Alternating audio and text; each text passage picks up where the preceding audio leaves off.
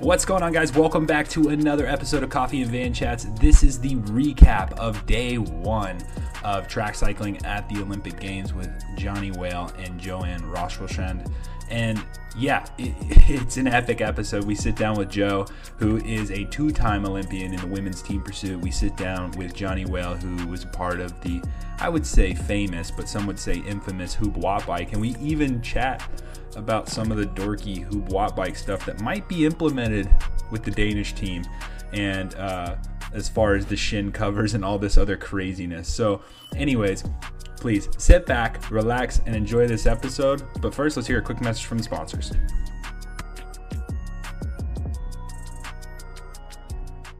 This episode is also brought to you by Spot. Guys, the world is starting to open up with everybody doing their part and getting vaccinated, which also means that more people are out there doing those adventures that you love to do as well, which also leaves more room for accidents. So if you're not covered by Spot, I don't know what you're doing. Spot is a zero deductible accident injury insurance that covers active people. So that means if you go out on a hike and you trip and you fall and you dislocate your knee or break your collarbone or whatever, you would be covered up to $20,000.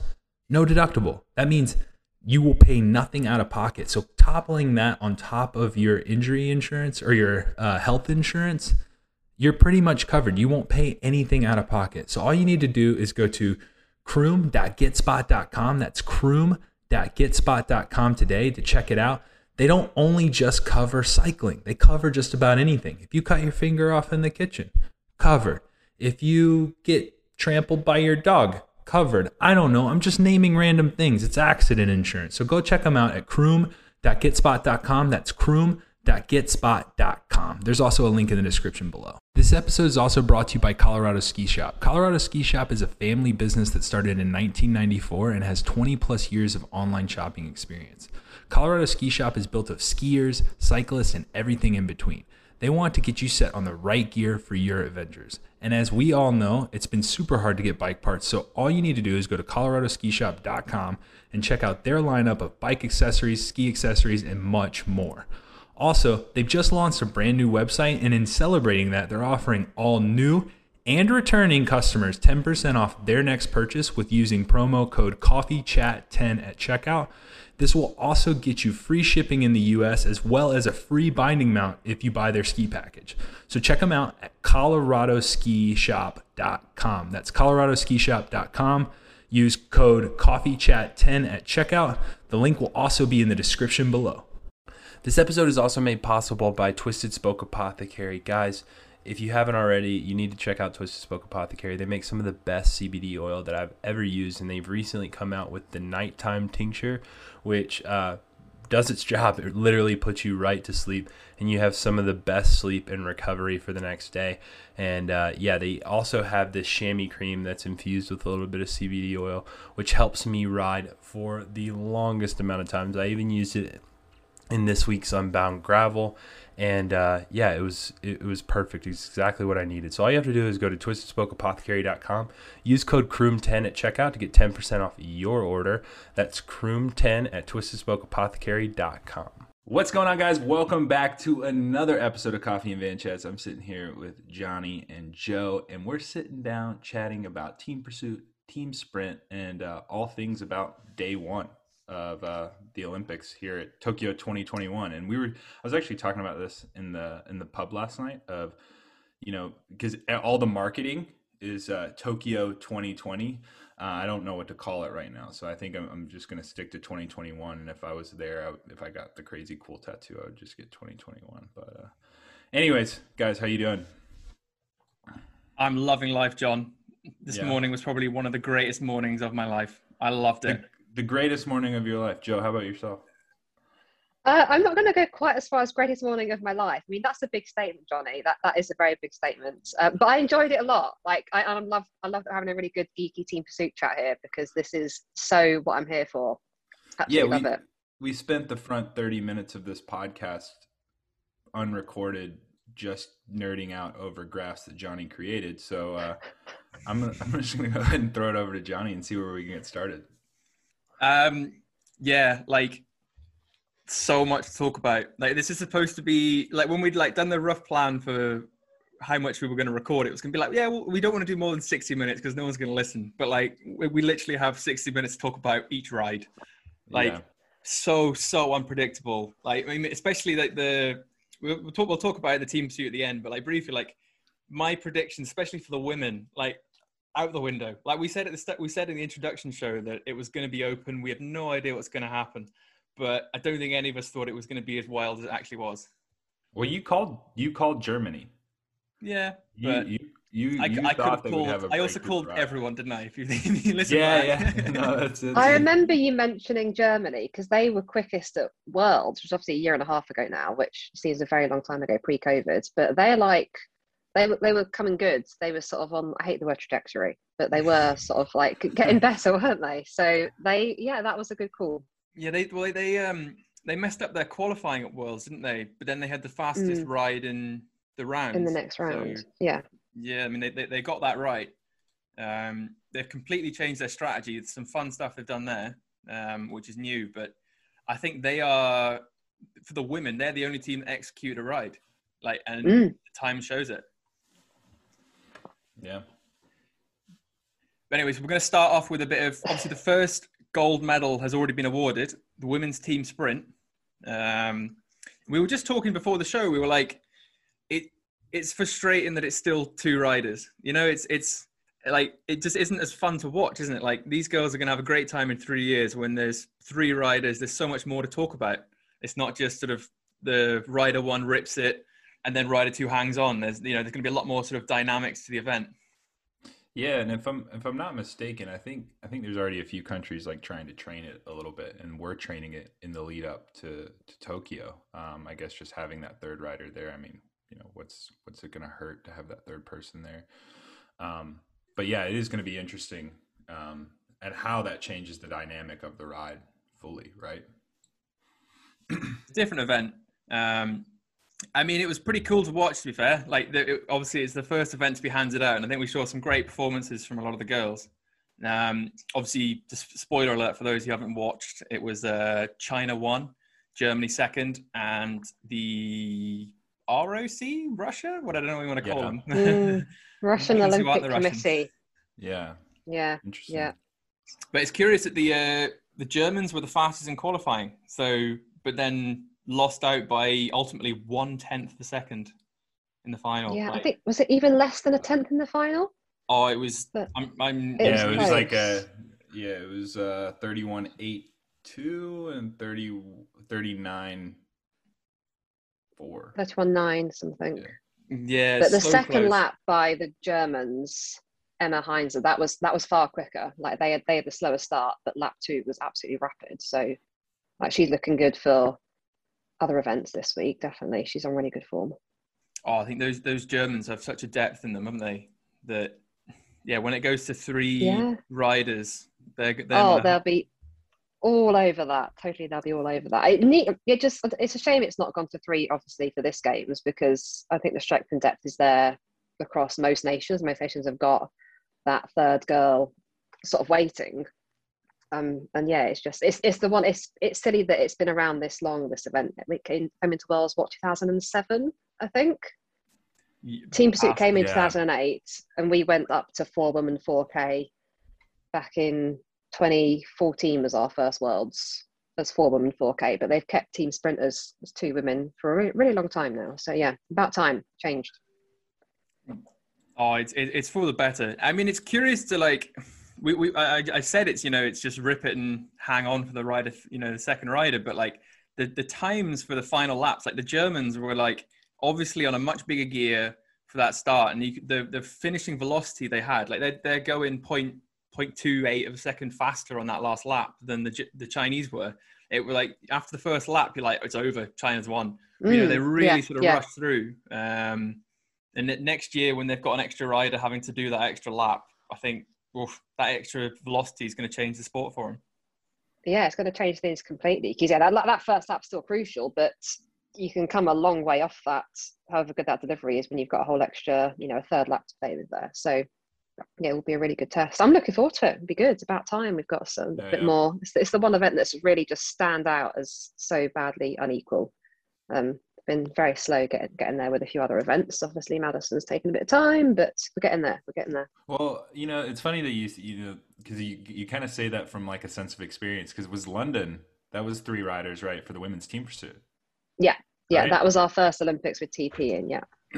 Yeah, and so like, was there a fight for that, or was it just like to get it to 4 riders, or was it more or less,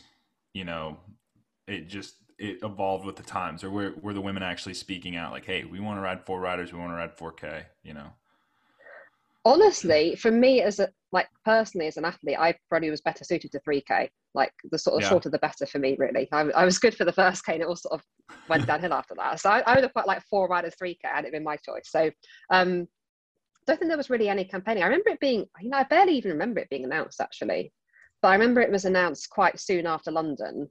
Because Yeah. at that point I was like, oh, what's point riding track worlds in 2013 when it's still 3K when we know we're going up to 4K? But yeah, I don't really know how that came about, but I guess just Yeah, sort of a 'cause natural progression. that's kind of where my question comes from, because it's like we're all sitting here talking about like, oh yeah, it's 3 riders, but I've never heard somebody go, I wish it was 3 riders. You know what I mean? Or like, and I've kind of heard it like just in passing, but it's like even the women here are like stoked on the fact that it's now 3 riders who add more depth, and Yeah. we're struggling to get the 2 to come together, much less finding a third, So, but it's Yeah. kind of exciting to see everybody stoked on it. But And anyway, it's going to be fun to see what actually happens to the standard of the team sprint as it develops. I mean, I'm just looking now. So, Joe, you won. It's 3:14.0 for the 3K. Whereas if you look at the fastest qualifier today, the Germans, 3:08. Like that's Through the 3K. Through the 3K, Yeah. and they're still going on. Like it's obviously like the sport's completely changed, but like Oh God, yeah. as soon as you like open it up to 4 riders, you build the depth in the squads, you get more riders doing it, the standard gets higher, the sport gets better. Like it's going to be. It sort of exciting for you. forces development, because you've got to get an extra rider at that level, or actually 2 riders, so you've got a reserve or whatever, and it sort of forces everybody to be better.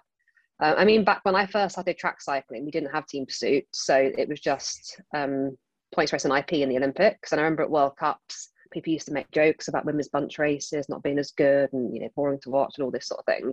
But as soon as TP came in, suddenly you're going to a World Cup with more riders, everyone's competing for spots, and like the whole standard across the board sort of increased. Exactly. We've moved a little bit away from team sprint here, and I've got us back onto women's team pursuit. I'm sorry. Like a broken record.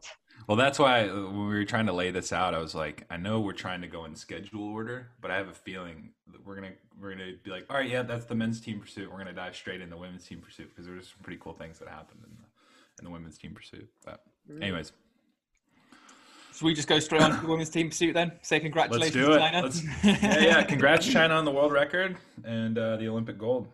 Yeah, so in case anyone didn't watch the women's team pursuit, I think if as team pursuit qualifying is generally pretty boring. It's pretty to script. They don't even publicize it at World Champs. It's not on TV. They don't record it because they're like, who's going to watch it?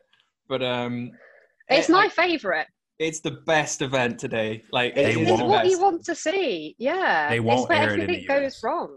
They won't air it in the US. So if you don't watch it live, you miss qualifying. Like the word qualifying, I think, is a thing that people are just like, oh, it's just qualifying. We'll watch the final. I think, and we might get the rounds, I guess, on a replay. But I had to do some dark web hunting to find the rides this morning. So, and I mean, like, for people that don't know, generally in team pursuit, why it's called pursuit is that you have 2 separate teams on the track at the same time. Whereas qualifying, to get that initial seeding, it's 1 rider, 1 team on the track at a time. There's no variables. There's no swirl. There's no nothing. It's true pursuiting. It's honest. But then in the rounds, and so I was looking at the rules this morning, and the rounds are something that I think might not be clear to people.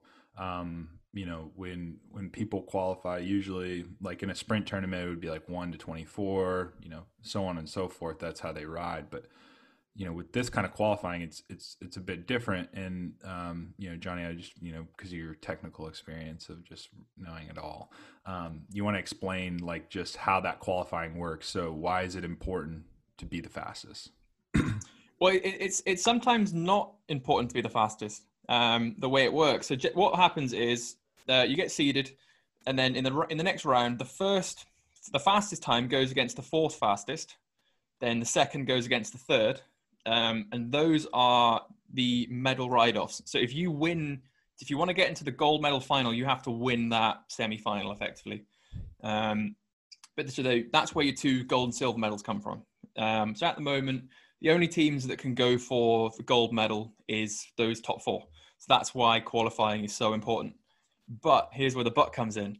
You can have qualified second, lose your semi-final, but ultimately never make it to a medal final, because everyone else goes against everyone else. So 5th goes against 8th, 6th versus 7th, and then it's just a case of fastest time goes to the next round. So it brings the bronze final. Yeah, the bronze final. It brings in a sort of a new dynamic of it. And there's been a few times, especially back in Hoopland, where we're like, is it worth going for the bronze? Because if you go all out and qualify 4th, you're not going to go through. You're going to get beaten by the gold medalists, potentially, the fastest qualifiers.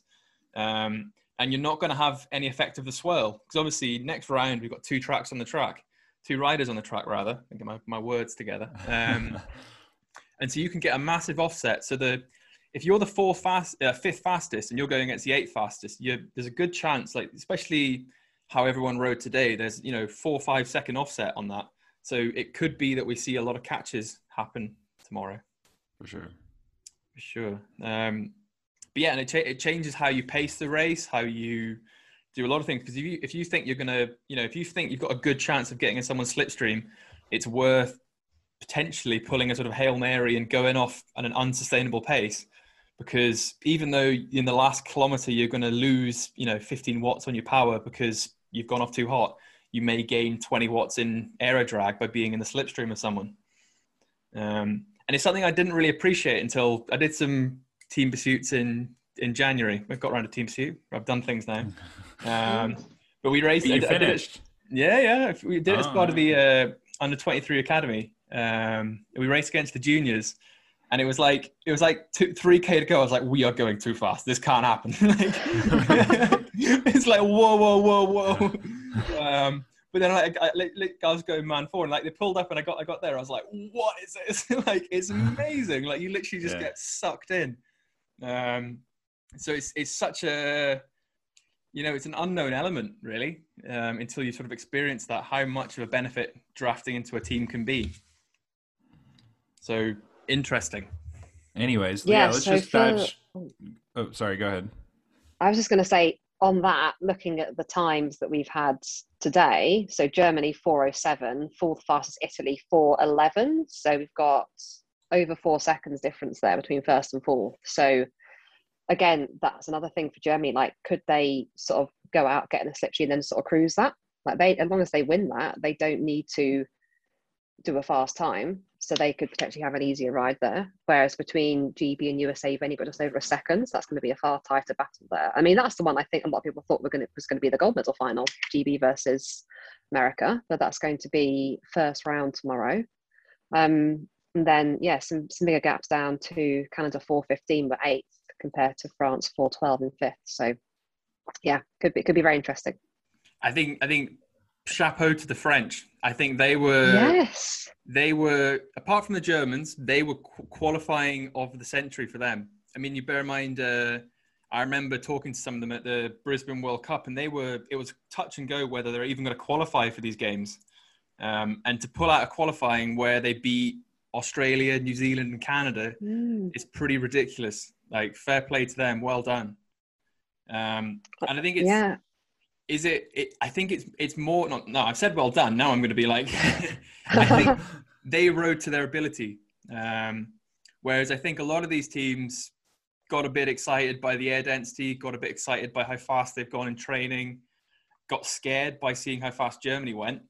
And it just, Australia and Canada and New Zealand, they never seem to be in the race. Like, I'm watching it. I'm like, we're messaging everyone like, it's going to be 4 or 5. It's going to be world record. And they just never get going. To be curious to know what happens tomorrow and whether that's just, they had a bad ride. I know the Canadians especially apparently they were just devastated. They didn't know what happened, But they just weren't even in the game. They went slower than they've ever gone at the Olympic Games. I think you can throw you so much when you see a fast time go up before you. Like even in commentary, when I saw the 4:12 from France, which is quicker than what we qualified in Rio. We qualified in a 4:13 in Rio, which is a new world record at the time. So like right then as a commentator, I was like, all 7 teams are going to break the old world record. If France can do 4:12, everyone else is going sub 4:10. Actually, it was a really good quality ride by France. And my immediate thought was like, oh, the conditions must be that good that everyone's going to smash this. And I think when you're sat there warming up or sat waiting to get up, and then obviously seeing a 4:07 from Germany, it really like plays tricks in your head. And you're like, are the conditions that fast? Was that a really good ride? Are we going to go that much quicker than we ever possibly thought we could go? And at that point, do you change the strategy? Do you change the split you're trying to ride? We've had that as the world champs. And like, I think you need to just like stick with your original game plan rather than suddenly start, you got to be in it to win it, like you say. And if you mess up that first ride and, lose a rider and suddenly you're outside the top 4, like we've seen with Canada, Australia, New Zealand, people would have had them down as potential winners here. And now none of them can race for gold. So it's, not getting carried away. And it's easily done when you see times like that. That's why it's good to go first in qualifying. If I ever had the choice, I'd qualify first. Let's get it done. Would you? Oh, no, I'm the opposite of that. Yeah. I mean, we Really? had like it brings it out of you because a race is, I think across the board in these team pursuits, it's highlighted that a simulation behind closed doors is not a race. And I think some of the teams that have done more racing and, done more public, displays have performed a bit better. And I know for me, if it was, you talk about that sort of nerves on race day, I remember there was the classic example for us was because we had obviously 2 polar opposite characters of John Archibald and Dan Bingham. And I remember the French like set a crazy qualifying time. We're sat there on like on the waiting chairs ready to go. You look to your right and John's like, right, we're not going to win. It's not going to happen. Like pure fear just sets into his face. But then you look left and Dan's like, we're going to go so fast. It's that, it brings like the different personalities into play and it's, it brings the racers to the game. I should say, which is great if you're all racers. It's difficult when you've got those polar opposites, like you're saying, and someone's freaking out and someone else is like, bring it on. And that's when you get a team sort of could potentially split to bits. So that's still why I picked to go first. So there's no external things there, but no external influences. But don't get to pick that anyway. IP rider and you're coming out there, Joe. It is. When I control. won World's IP, I was off really early in qualifying. I had a long wait and I got through to the final just like barely. But I think if I'd sat and watched the times, I don't know if that would have freaked me out or not, but we made it. It's fine. It's all good. So should we go through and just have a little sort of chat on everyone's for the girls for their rides and sort of we'll give them I know their coaches are going to give them feedback, but if they want to just ignore the coaches and listen to us, we'll give you the honest, unbiased feedback. I mean, sort of going off first, we talked about the French, great ride.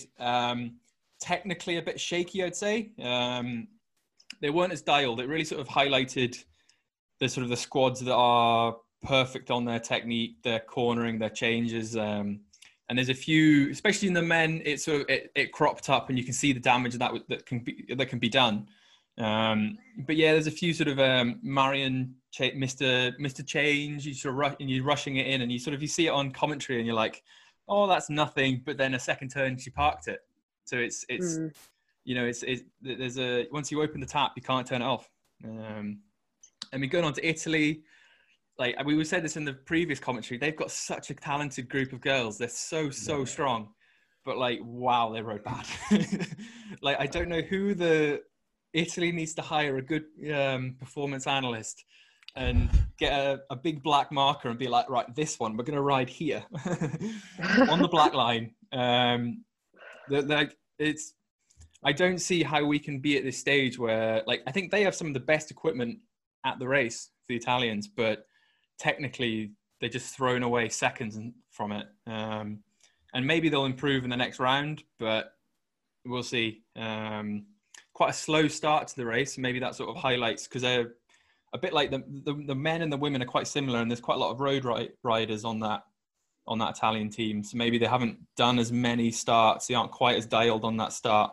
So it was a bit sort of shaky all over the place for that. But this is the big but that you always ask. They went really fast. So Yeah, Maybe qualified fourth, 4:11. qualified Yeah, for. you can't complain too much about that. Yeah, I mean, I was quite impressed with that ride. I mean, it's like you're saying, mainly made up of road riders, and it's. I think you asked in one of your other podcasts, like, how do you train for a team pursuit? Like, what do you do? Do you go down the sprint route? Do you go down the riding big stage races route? And like Italy seemed to be more along the road riding route, and I don't think their team pursuits always look the best, but they tend to go quite fast. So, you know, it's like we always used to have that discussion, like what makes a good team pursuit.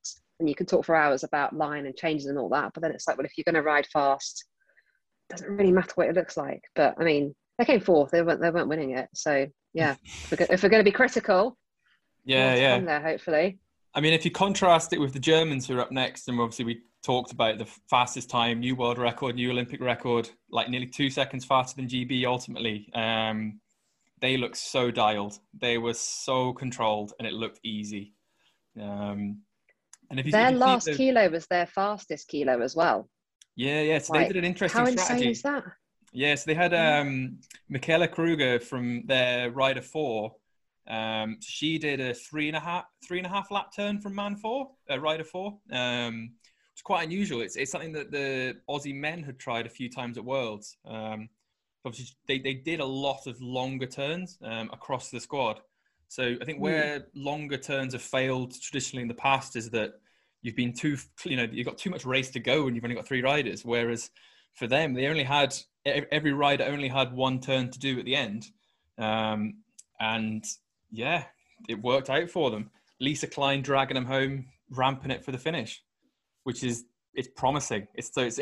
They went fast and they had more at the end. I know.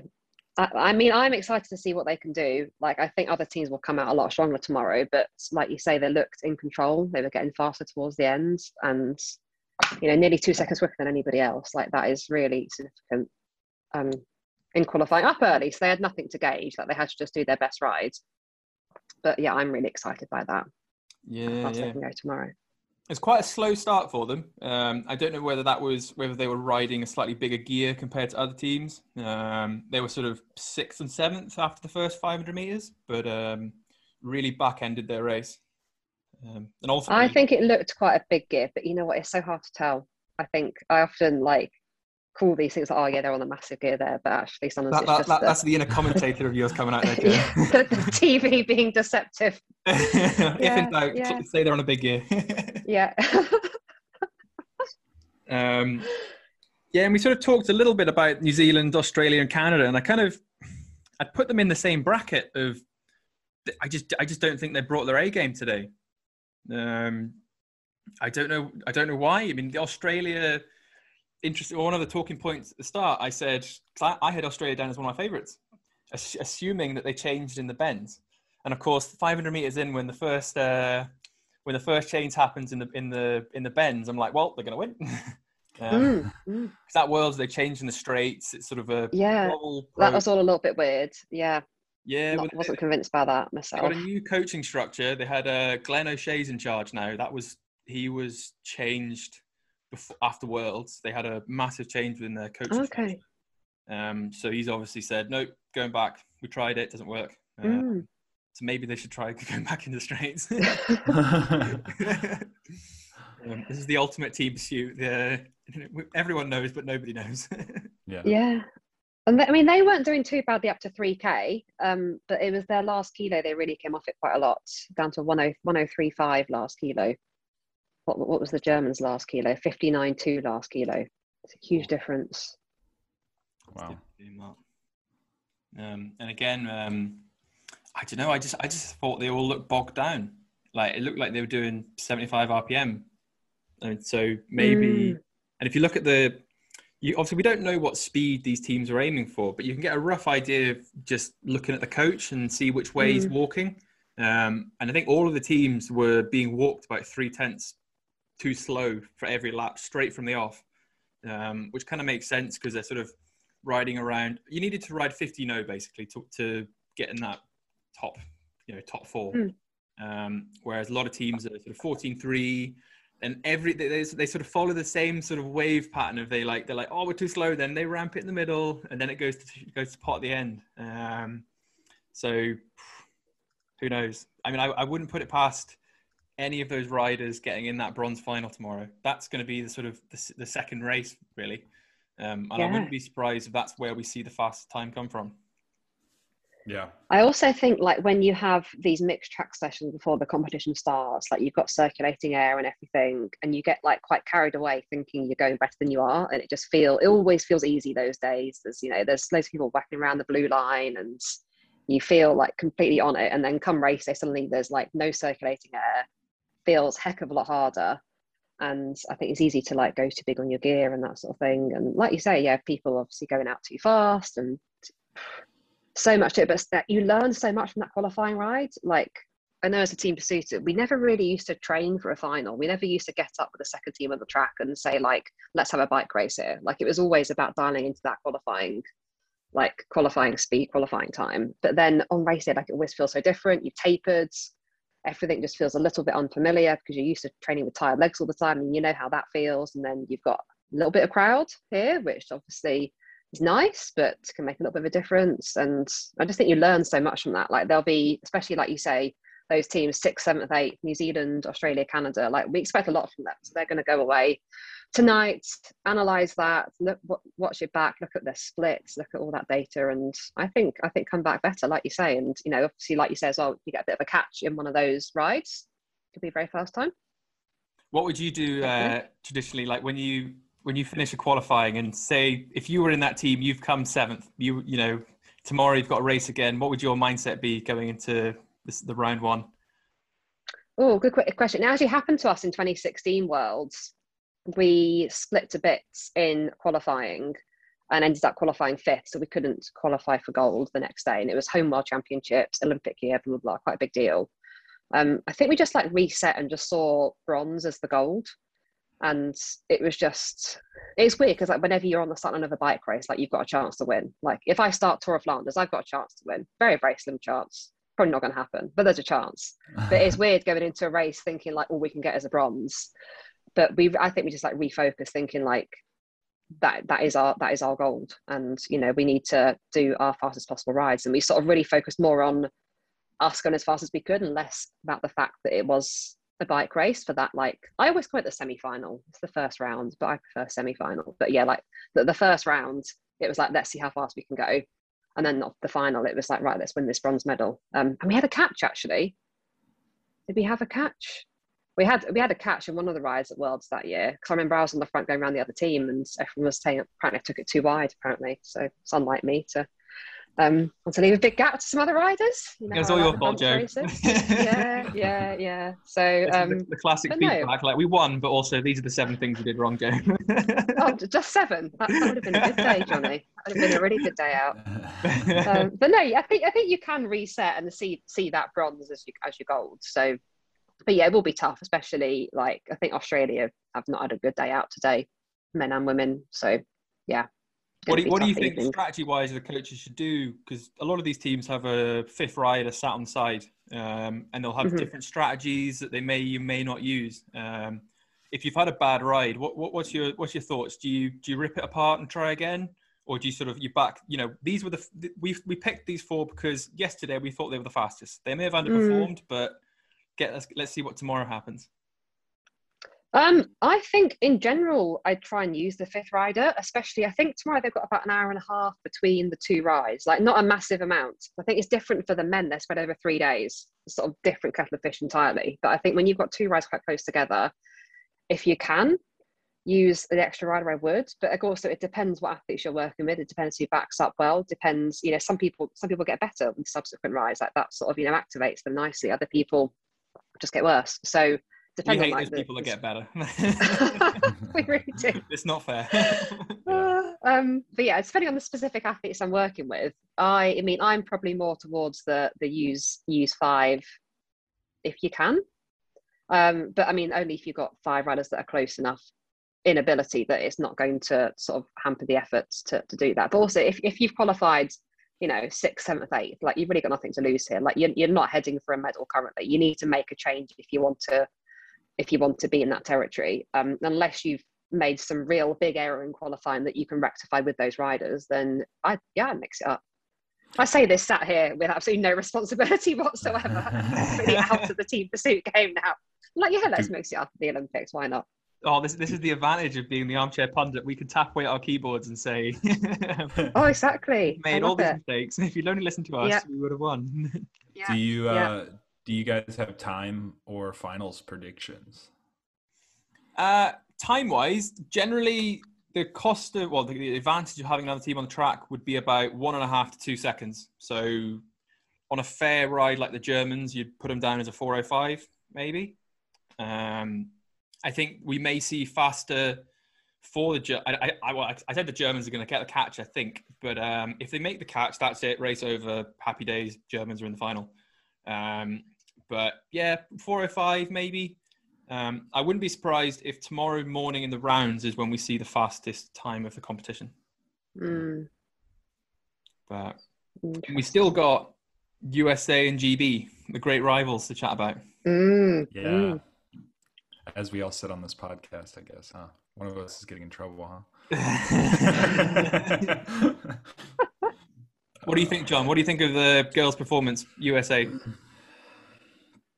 I just think, unfortunately, it's a very driven, and you know, it was like this with the men. It was a very driven team on one rider. And I think Italy's kind of like that too for the men, but you know, just to keep it on this side of topic. But anyways, you know, Chloe's hurt, or something's going on, something's not right. She's always had somebody there for her. Like she's had hip issues in the past, and she's kind of prone to some issues, like with some injuries.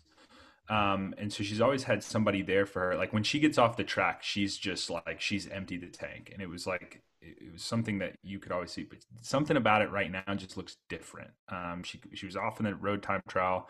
And then, you know, like I said, before we started this thing, you know, being in the US with coverage, like they spent almost 20 minutes just with the camera on her. So I kind of wonder how she's going to recover from that, and recover from the effort.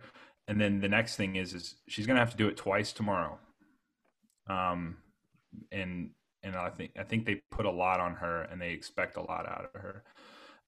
But I also don't know what they're going to do for lineups, because I know that that was like a chat with, you know, the reason why they've been trying to add depth to this team is for Jen Valente to rest for the Omnium.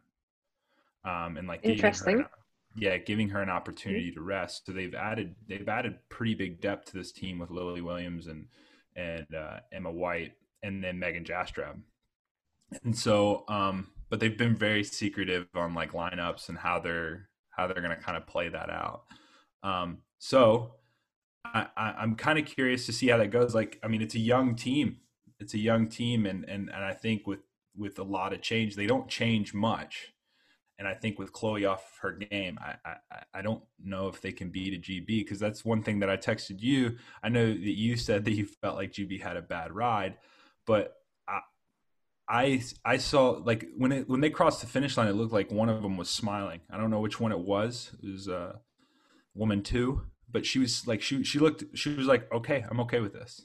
Like, and it looked like she crossed the line smiling. And so I couldn't tell if like they were holding back or what, but this was before we pulled splits or did anything, or even did that analysis that you did. And so, yeah, I kind of wonder, I don't think that they'll beat GB. You don't. It's funny that you say that. Like, I mean, I can't disagree more with your analysis of Chloe's performance. I thought she had a great performance, but she's hurting. I mean, she's hurting, but I think she's that anaerobic style, big, strong, muscular rider, isn't she? Like, she's gonna, like, she can do anything and she'll be crying on the floor or vomiting. You know? Well, that's the thing. She's resilient, man. I mean, I feel like if they could have put her back on the bike the day she crashed at World's Time Trial with her leg open, I think she even made a comment about, like, can I get back on the bike? Because she didn't, you know, where she was at and that kind of thing. But yeah, like, it's like, she is resilient. She's cutthroat. She wants it. I mean, the reason why she rides a bike is to win, period. That's why she rides a bike. And so I don't know, man. Like, if I'm being honest, but like, she is definitely, something's not 100% there. I mean, that rider that wasn't quite 100% there, if you analyze the rider bits, so they started off, like we said, they were on 50-0s, 14-9s. That's sort of the pace they were riding for the first sort of 2K. But then that's when the sort of damage happens, when you're sort of your fourth weakest rider, or not weakest, it's like, it's the first crack starter happens around that 2K mark. And then it sort of slows for 3 laps up to 15.5. But then Dygert gets back on the front with 3.5 to go, and they do 15.0, 14.9 last lap. Like, I think USA Team Pursuit they haven't managed Chloe well, is how I would say it. I know Gary Sutton gets big kudos for being one of the best Team Pursuit coaches out there, but if I was Gary Sutton, I'd be going into Chloe's room, I'd be absolutely roasting her for kicking through, and I'd be telling her she's doing 3-lap turns minimum. Because they need to protect, they've got a big difference in how strong all the riders are. And I think it's very, very similar to how GB are. They've got Katie Archibald is probably the best team pursuer in the world, full stop, men or women. Like, she's amazing. And I think GB, they base the team around her really, really well. And I think that's something that USA can improve on, I think. I don't disagree with that. I don't disagree. Like, if she's got the energy to re-accelerate in that last kilo, then I'd be wanting her to put that energy at the start of the race, do an extra lap. And I know she does these, and just stop this changing in the straight business. And what I think is interesting from what you guys are saying, like, I would have said all of that 5 years ago in Rio, like, about the US team. Like, when you look at how strong Chloe was, obviously they had Sarah Hammer back then as well. But I remember thinking, like, have they really used her effectively here? And, could they have beaten us if they'd used her better? Obviously, she was what, like 19 then? 20, 19? Like, young. Really young. Blooming awesome, fair play to her. But I remember thinking, like, could they have done better here, building this team around her, using her better? And 5 years on, like, we're having that same conversation. So that sort of raises questions for me, really. Like, what have they been doing? They've won a few world champs jerseys in between, so it's not been too bad. I'm being obviously very critical. That's a success dilemma, though, isn't it? The old if you want to be in front, pretend as if you're behind. But we should say to everyone that I know I coach a few people that listen in and haven't got a clue about track cycling, and they're just like, what is this niche little world you're talking about? Generally, in a sort of team pursuit ride, you want to, according to physics, you want to reach peak maintainable velocity and hold that for the duration of the event. Because when you see these sort of accelerations, half a second for a lap acceleration, what it means is it's the rider at the front is having to put extra watts out, but also the riders in the wheel also have to put an extra 10, 15 watts out, which is all non-functional power that they're producing. Whereas if it's a flat line, you get a better recovery on the wheel, so you should have more energy to produce at the back end of the race. There's some question marks on how you should pace it with the speed these people are going and with 2 teams on the track, because obviously if you pick up your own swirl effectively on 2 teams, so a flat pace may actually mean you do less power at the end of the race than the start of the race. So technically maybe you actually have to do slightly faster in the last K to hold the same power, but that's a deep level of stuff that I don't really understand yet. That is deep stuff there, Johnny. Yeah, you see a lot in the men, because the men ramp the final. Generally, they tend to, some of the better ones, they tend to ramp the final sort of 3.5 laps or so. Whether that's to do with the sort of a larger anaerobic capacity that allows them to do so, but it doesn't make sense what they're doing. It's like a sort of, from a physiological point of view, the best way to pace a 4-minute event would be a J pace, where you sort of start fast, then sort of settle in flat, and then you ramp the final sort of 40 seconds. But it's not just a J pace. I've not heard that before. Yeah, that was a new one for me too. Is it a J? I mean, it would be I guess it'd be the opposite J, but yeah, it goes up and well, it's a Johnny pace, so we'll go with that one. I have been known to butcher expressions in the past, so other pacing shapes are available. So what about the GB women, Joe? How does it feel? We should say Joe lost her world record today, so commiserations. A few people have mentioned that. Just keep going. I mean, a few people have said to me like, "How do I feel?" And honestly, like, I love that the event's progressing, and I love that it is going from strength to strength. And we've got a new team at the top currently. It's not a case of the same people are always winning. It's exciting. Like, from a fan's point of view, like, I loved seeing that 407 go on the board. And yeah, I was immediately asked, "How do I feel?" And I'm like, I feel good. I left the team 5 years ago, so I was expecting that record to go last year really. So I've had a cheeky extra year there of world record holder. So yeah, I really really can't complain at that. But yeah, no, it's been I've really enjoyed following GB this Olympic cycle. It's sort of been nice to enjoy it as a fan and not be part of it. I'm trying to say that without sounding too bad. Like, well, like, yeah, no, I do enjoy. I am a fan of team pursuiting. Like, I loved all the data and everything as a rider, and I've sort of still enjoyed that in retirement as well. So, yeah, kind of cheeky actually with that word. You love the sport, you love doing the team pursuit, but you don't like the stress and the stuff that comes along with being part of a very, very expensive national program. Effectively, the sort of the pressure that goes on it. Like, these girls, depending on how well they do, will depend how much money they have for the next cycle and the cycle after that. So it's when it gets to this sort of pointy end of elite sport, it is very, very high stress. Yeah, I mean, I couldn't possibly add any further comments there. Yeah, no, I was done. I was done. I'd done 2 Olympics. I'd got everything I could have possibly got out of it as far as I was concerned. So yeah, very much like life has moved on now. I'm a medical student, which is whole other area different type of stress, but the same. Yeah, different type of stress. Why not make life difficult? But yeah, no, I really enjoyed it. Like you were saying, like, I really enjoyed this morning. I love team pursuit qualification. Like, every commentator is like, "Oh, team pursuit qualification. Oh, this is boring." But I love it. I could talk for hours about team pursuit qualification, men or women. My favorite thing to talk about. Well, before we move on to the men, what's your final predictions, everyone? I want to hear gold, silver, and bronze. God, dude, you were trying to qualifying. Just now you know the answers. Let's go. Should I go first? Yeah, you go first. I think GB will win. From Germany, and I think the quickest time might be in the semi-finals. I think the Germans might keep the world record, but I think GB might win.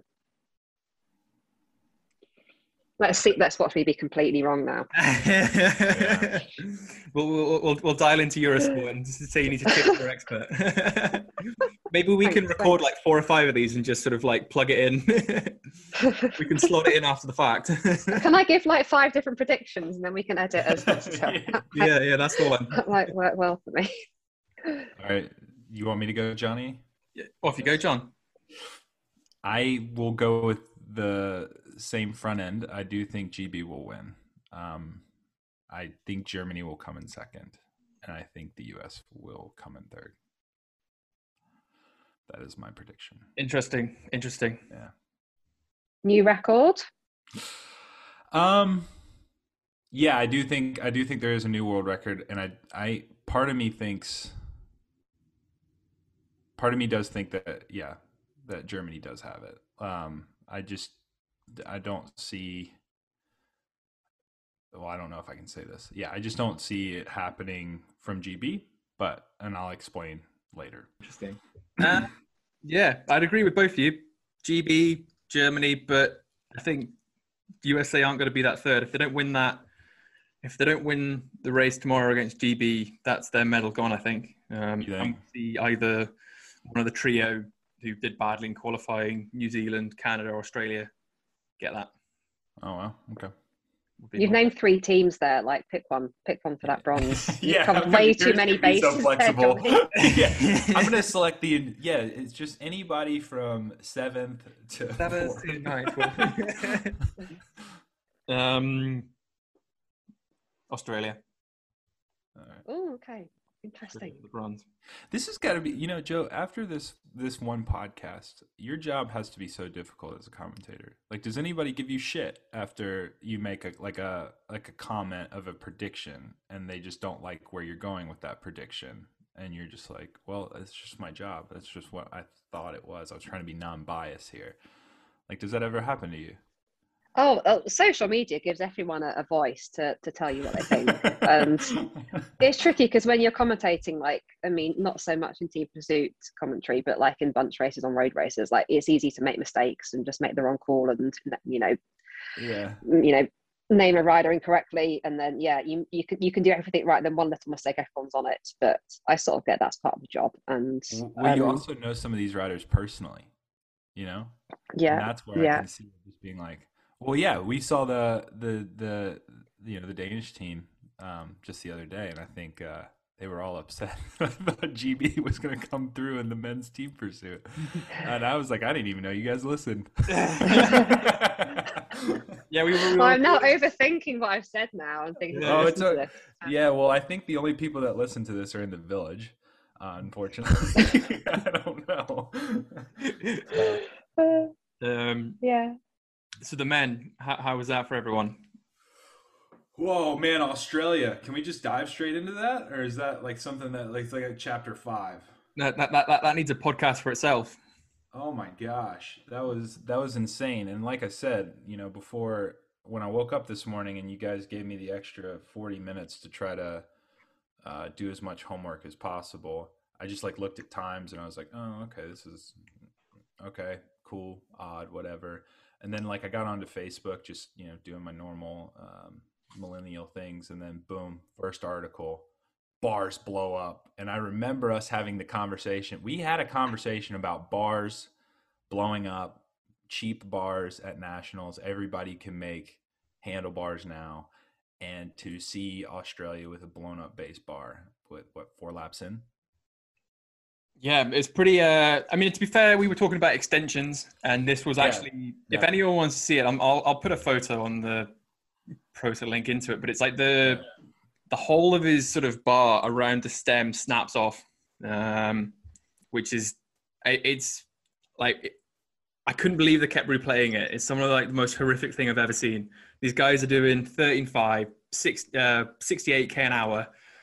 And it just disappears in front of him. His hands just fall down on the track. And you see the photos of the rash burn on his face. Like he literally plants it with his nose on his chin.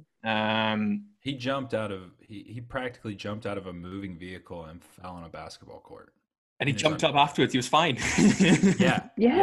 He was pretty pissed off. The camera follows him as he walks into the pen, and he says doesn't he take a lip reading expert to say what he tells his mechanic? Yeah, he was definitely not stoked. But I was talking a little bit about this morning with the roommate here. I wonder if it was better that he couldn't see it coming. Like there's like a split second where you touch a wheel and you're like, "Yep, this is it. This is it." And this is how I die. Yeah, I think he just falls limp. But my God, that was insane. It's insane. Lucky he was at the back. Yeah, and what's the rule? What's the rule on the restart? I thought it was like after 750 meters or something like that, right? It's a slight different. It has been changed recently. You can restart the race at any point in the race as long as it's an essential part of the bicycle that's been damaged. Which, I mean, at the time I was like, I thought they cocked it up, and because the other three lads, like they look over their shoulder immediately and stop. And the coach is like straight on, cancel, redo. And I thought they'd blown it. I thought they'd have to do the ride. Because similar thing happened with the Italians at a World Champs, it might have been 2 years ago, where their first rider slipped on a change. He crashed, top of the banking, went down, crashed after 500 meters, but they had to continue the ride with 3 riders because that was a crash, not a sort of serious part of the equipment mechanical. Yeah. And I wonder if they would have gone faster if they had kept going. Would be my question mark. Because obviously Alex Porter he is the best man one in the world. I think he's silly good what he does. The initial turn length plus like the races he's got round to do that. He does 3 and a quarter opening stint. 13.5 casual as you like. But his second turn is normally only about a lap. Because obviously he got up, he did a restart half an hour later. They sort of delayed it. And he you know, you're not going to go well after that. Yeah.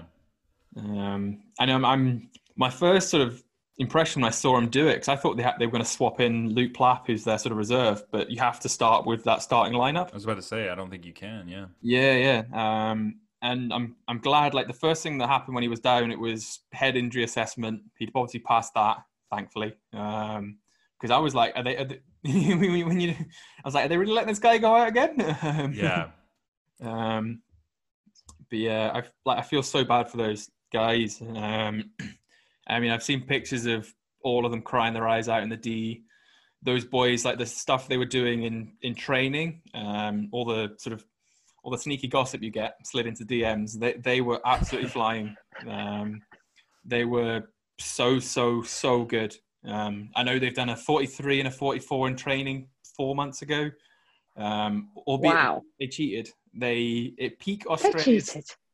Well, it was peak Australia summer, so it's sort of 40 degrees outside, and then they put the heat. That's always cheating. Yeah, I it was mean, like yeah. 45 degrees in the track, so they sort of warped the conditions a bit to try and simulate it. But I feel so bad for those boys, and that's why you don't buy titanium panel parts. Yeah. There's a reason why some of the expensive stuff is expensive, because it's done the ISO testing and it's made not to kill you. But yeah, poor boys. But they're still fifth. Like, even after going down like that, they're still in fifth place. And a curious little one that I don't know if many people missed that, but they actually changed the lineup of the riders between the sort of the first qualifying they did. They did those 4 laps, and then the restart, they changed it up. Sam Welsford moved to 2, Lee Howard moved back up to 4. They literally swapped the 2 riders around. So it's curious, that sort of thinking on your head that the coaches have done. Maybe they sort of thought, we need to bring Sambo back down the line just in case the start's not quite there. But To pick up the speed. yeah, I mean, who knows what they're thinking. To be a fly on the wall of that team tonight. Mm. Yeah, I mean, I really, really feel for them. And I think they're one of the teams that have really committed to sort of a different style of TP training and sort of the more gym-based, sprint-based stuff. Guys have given up pro contracts, and this is it. This is their big thing. They waited not even 4 years, 5 years for this. And they were the first team to break the 350 barrier. Was it 2018 they did that at the Commonwealth Games? Yeah, like they missed Worlds that year, committed to Commie Games, broke the 350 barrier for the first time, which is also the first time that we've seen a world record in men's team pursuit outside in the Olympics for a couple of cycles anyway, because normally it's very much wait till Olympic year at least to break that. So they really raised the bar there. The first team to go sub 350 is really significant. And then I was really excited to see what they could do today, and I just hope we've got 3 days for men's team pursuit, so we've got an extra day which might help, I don't know. But yeah, tomorrow they will be against the Swiss team, so 5th against 8th. So yeah, against the slowest team in qualifying. Could be a rapid time, could be a catch. Will be a rapid time. I'm almost certain that Luke Plapp's going to be in the lineup. Recently signed for Ineos. He's one of these wonder kids that you get.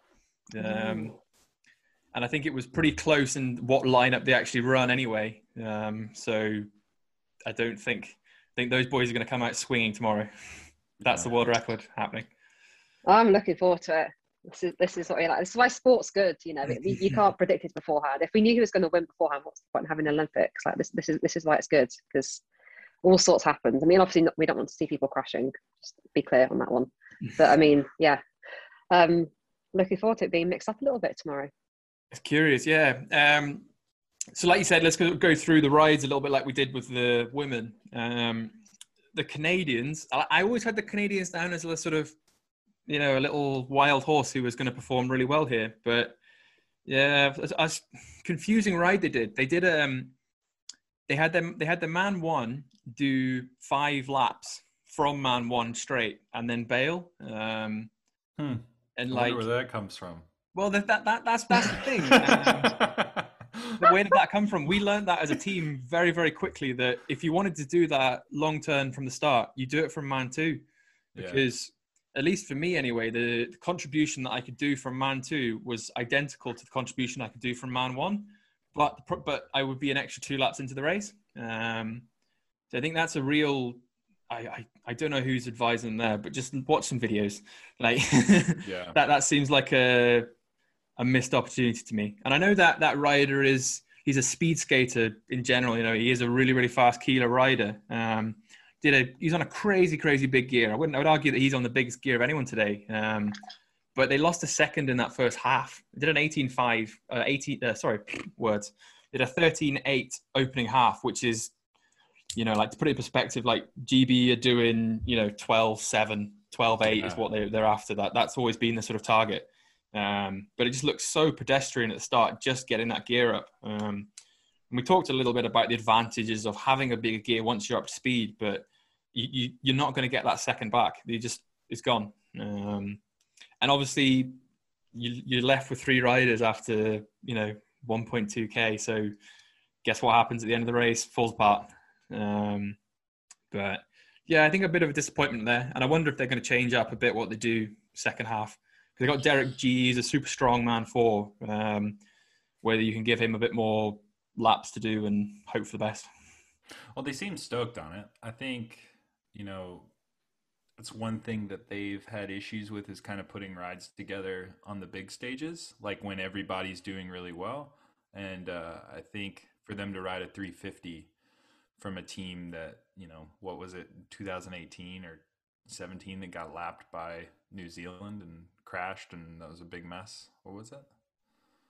It was one of those rides. But so I think that Hong Kong World Champs, I think. Yeah, I think so. 2017 World Champs. 2017. Yeah. So I think for them to kind of be up there, not too far off that you know, I mean, half a second away from 49, you know, I think it's a pretty good ride for them. But yeah, I do agree with you in the sense that I think maybe have Foley start, bring De Hater up to speed, and then let him rip and just kind of see where that goes. I mean, it's going to be a hard start from man 2. I mean, it's a hard ride, but yeah, I think you are right in that sense. I don't think it's a hard start though. Like all the data that I've seen. So for me to do a man 1 start from the gate, it used to be around 1500, 1600 watts peak, and sort of average 1200 for the first sort of 15 seconds. Whereas if I'm man 2, I don't even touch 1000 watts. If you execute that start smoothly, it's, you know, the difference is you go through the 250 line at speed and you're like, I haven't touched the pedals, you know? And it's not just the sort of, you get a lot less neuromuscular damage from that. So your pedaling efficiency is better during the race. Your VO2 kinetics is improved because you've not had to produce as much energy before you've actually got up to VO2 max. So it's a win-win in multiple boxes for me. So like if I was a coach, I would be doing that swap. But yeah, well, Germany. What do we reckon on Germany then? Oof. Looked like there was a bit of a struggle there on the end, huh? I think a lot of in my notes for the men's race, it's everyone fell apart.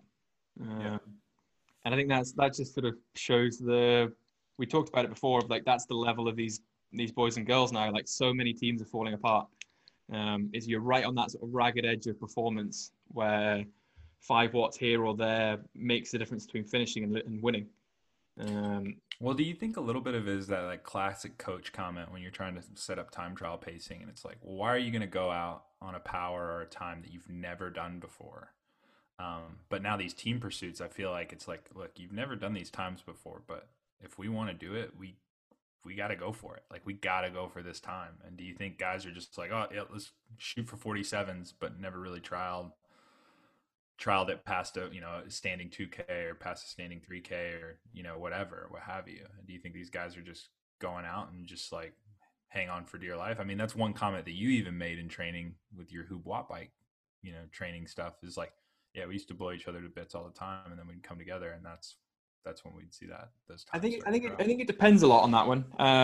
One of my favorite quotes around team pursuit training is that on race day, you fall to the level of your training. You don't rise to the level of your expectation.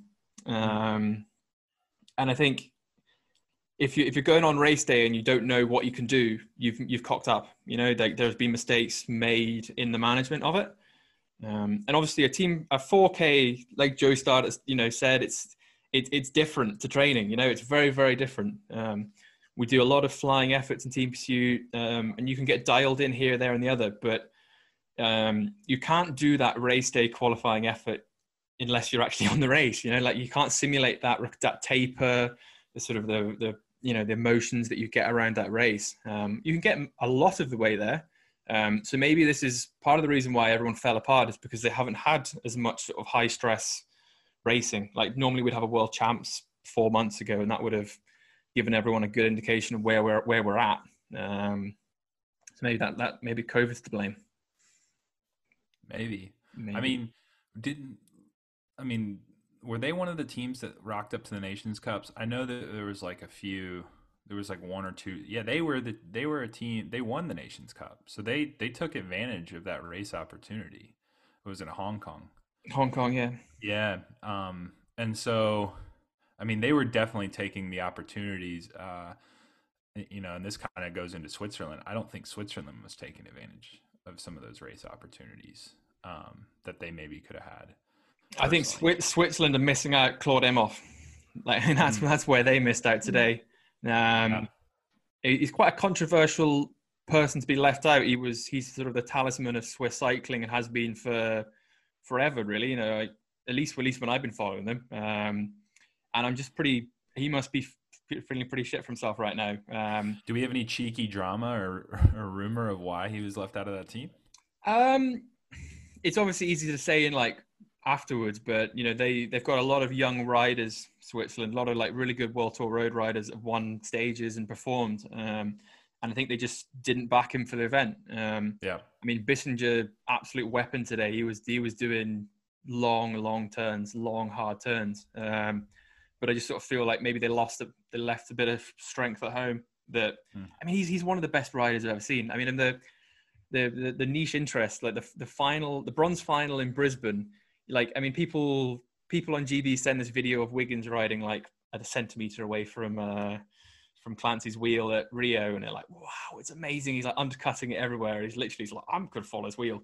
But Bissinger did, Imhoff did that for the whole 4K. It's the wildest thing we've ever seen. We were just like, no, it's gonna crash. He's such a skilled rider. I would have had him in my team. I think you need these. You need some grounding, some experience at the Olympic Games. Yeah. And I think Swiss have got a good team. Give them 3 years, they're going to be right up there. But just didn't work for them today. Yeah. Right, next one, Italy. Second fastest. I wonder how fast they could have gone if Man 2 was if they didn't have to cage Filippo Ganna. And that's the thing, I've never seen Ganna go that that much of a spark. It's all he always does this ramp thing, but it was just when you watch it, and I don't know if it's just from Man 2 being oh nope and just getting out of the way, or if it actually was that hard. I mean, and that much of a dig. I don't know. I feel like you would have to pay the guy a little bit extra to ride Ganna's wheel, but it's just a little bit. Plebani is the one, and he's obviously the Italian team is built up around these incredibly strong World Tour riders. Loni, he's Cofidis, he was UAE. You've got Jonathan Milan, who's another one of these wonder kids. Where was he? Bahrain Merida this year, but he's Jonathan Milan is 406 IP, 101 kilo. Wow. And I think he had a hard ride. For him, he sits in front of Ganna. He does a 2-lap turn in front of Ganna, changes. Ganna whacks it. So he never properly rests the first 2.5 laps until Ganna gets on. He's dangling off the back. He's not properly maximizing that relaxation that you can get on the wheel. And it was both changes he missed that. And I was in that final 500 meters, it was Plebani had pulled up in the line, just I can't believe 2 teams have done that. Can you imagine pulling up in the line? Wow. Yeah. But because Sony closes the gap within 2 seconds, I'm what's happening? Yeah, and that I didn't know where that came from. If it was just good communication to where Ghana was like, oh, I got to chill out, or if it was just like Consoni was just like on one. I don't think you can at that point. That's like the message is not getting transferred when you've got your ears pinned back and you're going for that finish line. Yeah, and that's what I was thinking. I was just like, it just looked so smooth, as if they were like, hey, this might happen. Like I don't know. It's like rehearsed. I mean, we saw it with the girls, a similar sort of scenario in that last sort of lap when the second rider in the string is struggling, and you sort of see Katie Archibald for the GB rider. She did a crazy turn, like 3.5 laps for the last turn, but she sort of looks over her shoulder with like 1.5 laps to go, and she's like, "You better hang on." It was that look that got me. Like what they always say, like, you know, keep your head in line, look where you're going, don't look across the track, just like full on turn round. Where is everyone? Is everyone there? Can I keep going? Like, she has so much more in the tank. And Garner as well in the Italian squad for the men, just like, he looks so good at the finish there. He just like, looks like he barely raised a sweat. I was like, wow, okay. He's going well. He's going well. That's that road strength they have. They can back up these rides so well. And you contrast that to the Danish who qualified fastest. Those boys were on the floor. Like, I don't even know what his name is. The Fridge. What's the Fridge's real name? Rasmus Pedersen. One. We call him the Fridge because he's got like the biggest CDA, but he's also got a massive box of watts to put out. I like it. He's a bigger dude. Like, he's just like a boxy dude with just a 6-pack. Like, I mean, he's just... Yeah, he's a fun little story because he was a really good rider when he was a junior. You know, he sort of won multiple worlds and juniors, but he just lost the love of the sport. And he just went off and started playing American football for a few years. Really? Yeah. So he obviously we do American football outside Europe. I mean, I don't think it's very good, but we do it. But yes, he's big upper body, very very strong rider, and he does an incredibly long opening turn. It's very similar to Alex Porter's role. He does sort of 3.25 laps, changes, gets back on, and that's his start. You know, that's his job for the race. He sits in the line to enable a 4-man change for everybody else, but then when he gets to the front, it's half a lap. I'm gone. But I think as strong as he is, I think he wrecked that race for the rest of the Danish. So while they went the fastest, it was one of the worst rides I think I've seen them ever do. Just because he went off so hot in the start. You know, the Danes are going to listen to this too.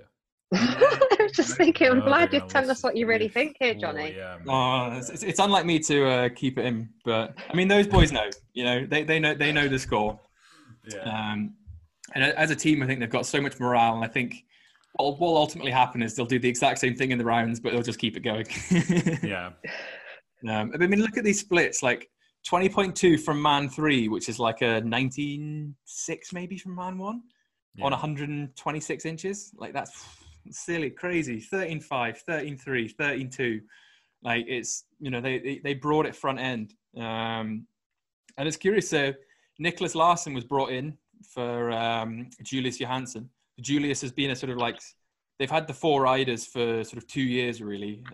Casper von Folsack sort of came in and out, but unfortunately for him, he has a heart condition, so you had to you've got to stop. I mean, that's pretty hard for him, but he's one of the sort of the key backroom staff for them now. So him and Dan. I was wondering what that was about, but like you can't find any media on those kinds of things. You know? Yeah, he's a pretty private guy, but he probably won't like me talking about it. But he's a heart condition. He won multiple Madisons, multiple team pursuits. He's one of the sort of, you know, best riders in the team. But it sort of brought in Nicholas Larsen, who's been injured basically for 2 years. So today was his first team pursuit he's done in 3 years. Like, wow. He would have done like closed door events, but it's wow. Like, yeah, I mean, it's not race day though, is it? It's different, like we're saying. Yeah. He's down to do the Omnium and the Madison as well. So it's obviously a sort of sign of how much faith that squad put in him. But they've changed the strategy up a little bit because of that. So they've Lassie's gone to 3, and Nicholas is at 2. So it's sort of a bit new. But I think Danish went really, really quick, but they went badly. You know, so it's like the Italians went fast, but I think they had a good ride. Whereas I think the Danish have got a couple of seconds in the bag if they can smooth out that start. Yeah. Italians were the quickest final kilo. Danish Yeah. the third quickest final kilo. I mean, there's not a massive amount in it, about 5/10 between the two of them for that last kilo, but again, sort of shows where they're at. And that is with Ghana doing, Yeah, you know, yeah. and I don't know, does Ghana, like, is he easing up at all? I mean, I heard it over the commentating. It was like, oh yeah, it's good on Ghana for just kind of sitting up a little bit to let it all come back together. And I was like, I don't think that's how that works. It's not like you just backpedal 128-inch gear. It's like, all right, guys, we're ready to go. Cool, let's go. No, I think at that point that's all he's got. Yeah. And it's Consoni that brought it together. Yeah. But interesting ride. So the Italians are up against New Zealand, who qualified third. New Zealand are one of the teams that I was expecting a bit more of them. They've done a lot of 46s now in various conditions and places and times. And I think they had one of the smoothest rides of everyone. It's sort of like very much on schedule. It looked easy, you know? I mean, like they also had a man to bail. So I say it looked really easy, but that last sort of lap, it's just shows the sort of the level of performance that's required. There's no comfort zone. So I'd be curious to see whether they've got any more in the tank for tomorrow. Because that's the big ride tomorrow. It's GB versus Denmark for one of the rounds, and then it's Italy versus New Zealand. Yeah, and we're not going to skirt around GB, are we? You know, no. We can talk about GB. You know, and podcast is over.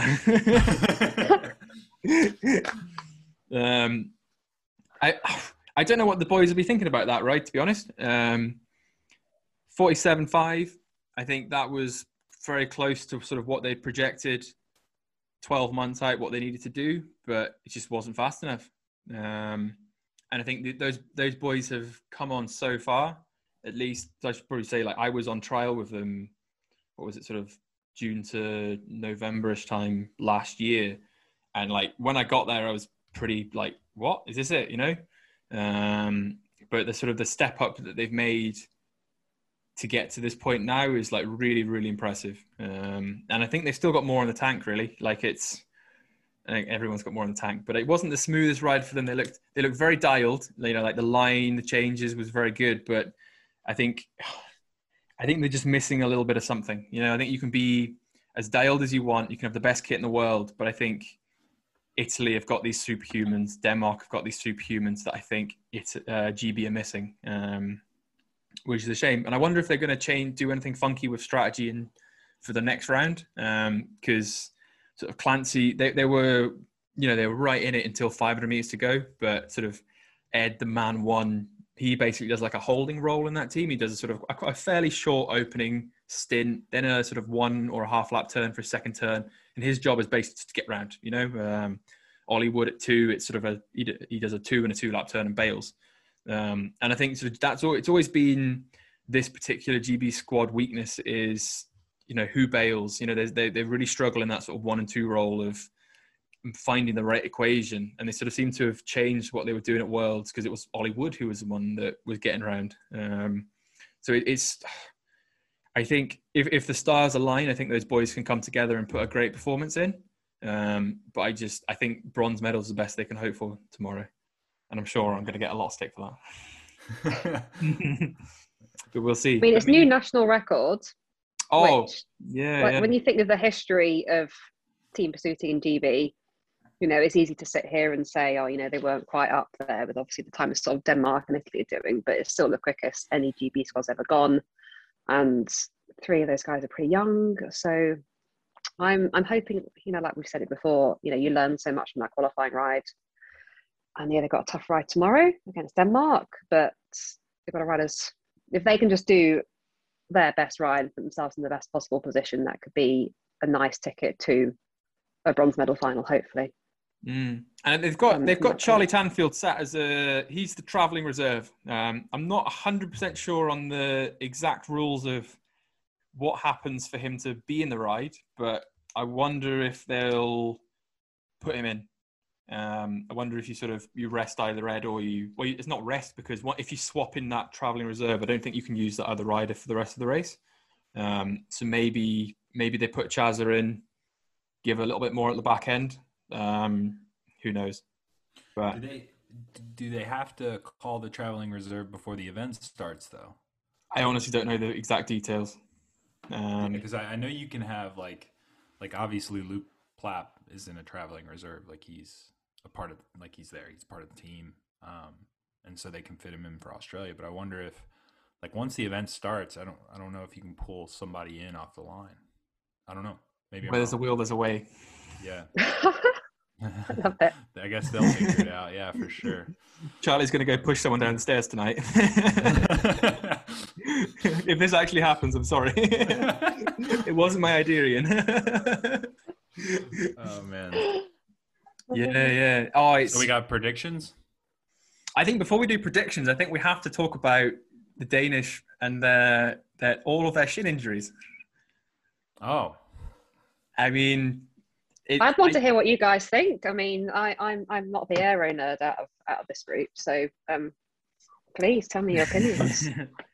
I mean, I suppose there's people that haven't seen. So there's a UCI rule where your overshoe has to be no more than halfway up your calf. Basically, it's measured between this bone here and that bone there that I definitely can remember the names of.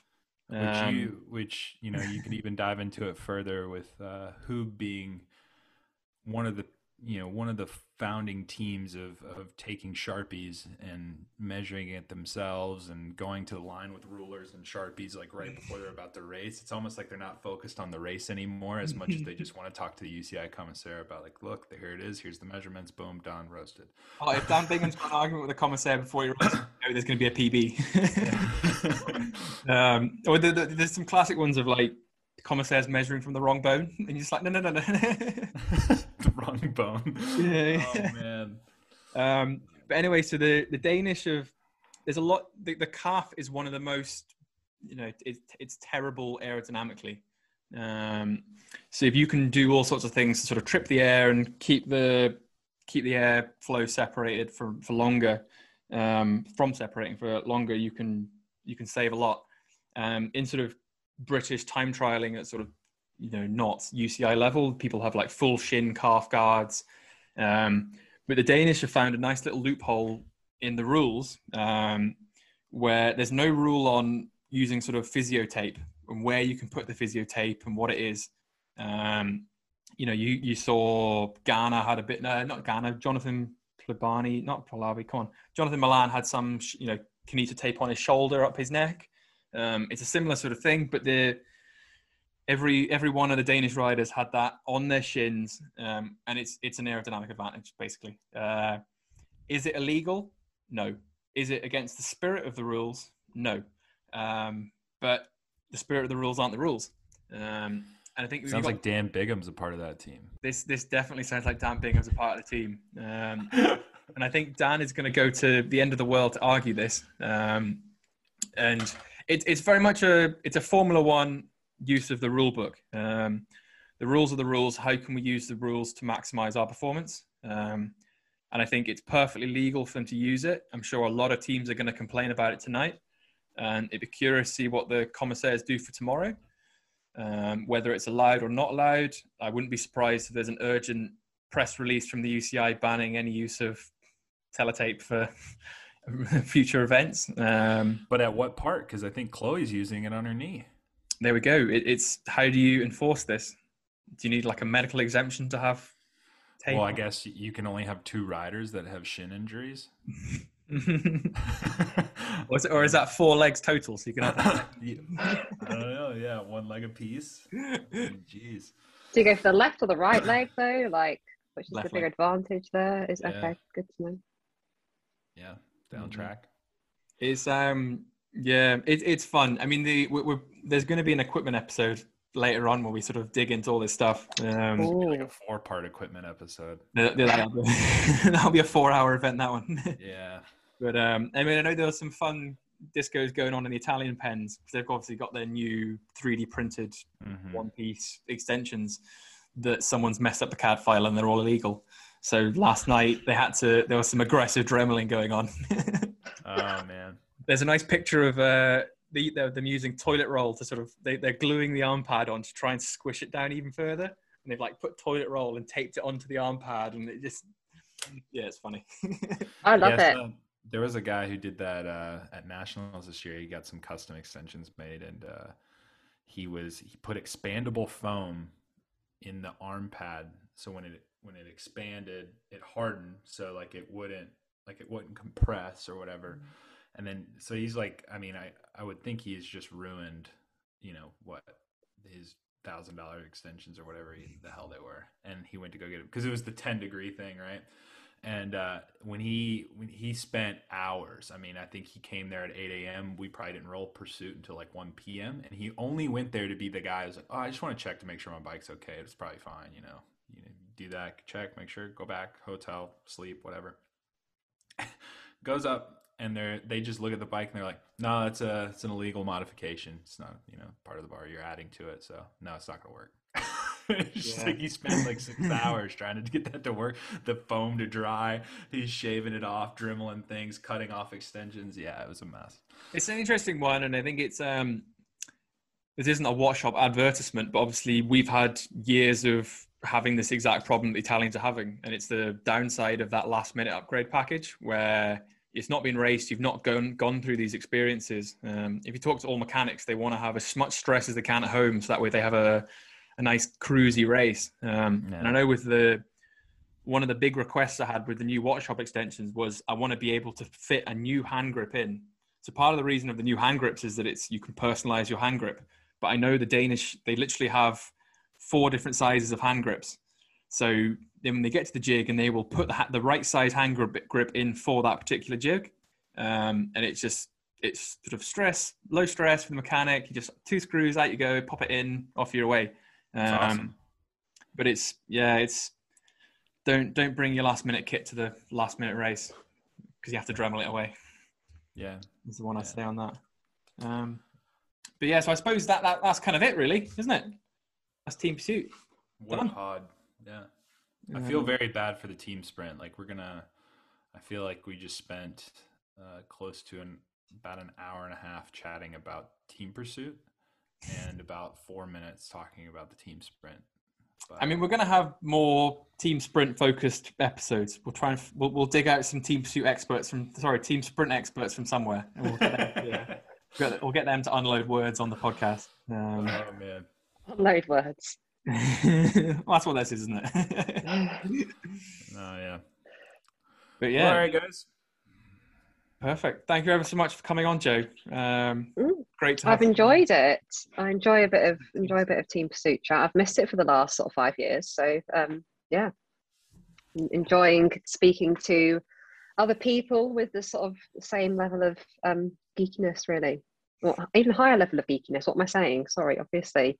I was about to say, you guys. Johnny's got like 10 spreadsheets over there that he's just pulling through right now. I've actually done a prep for this. Well, because I was like watching it, like scribbling down like 20 different things to say, but there's a lot of stuff left, but we'll leave it.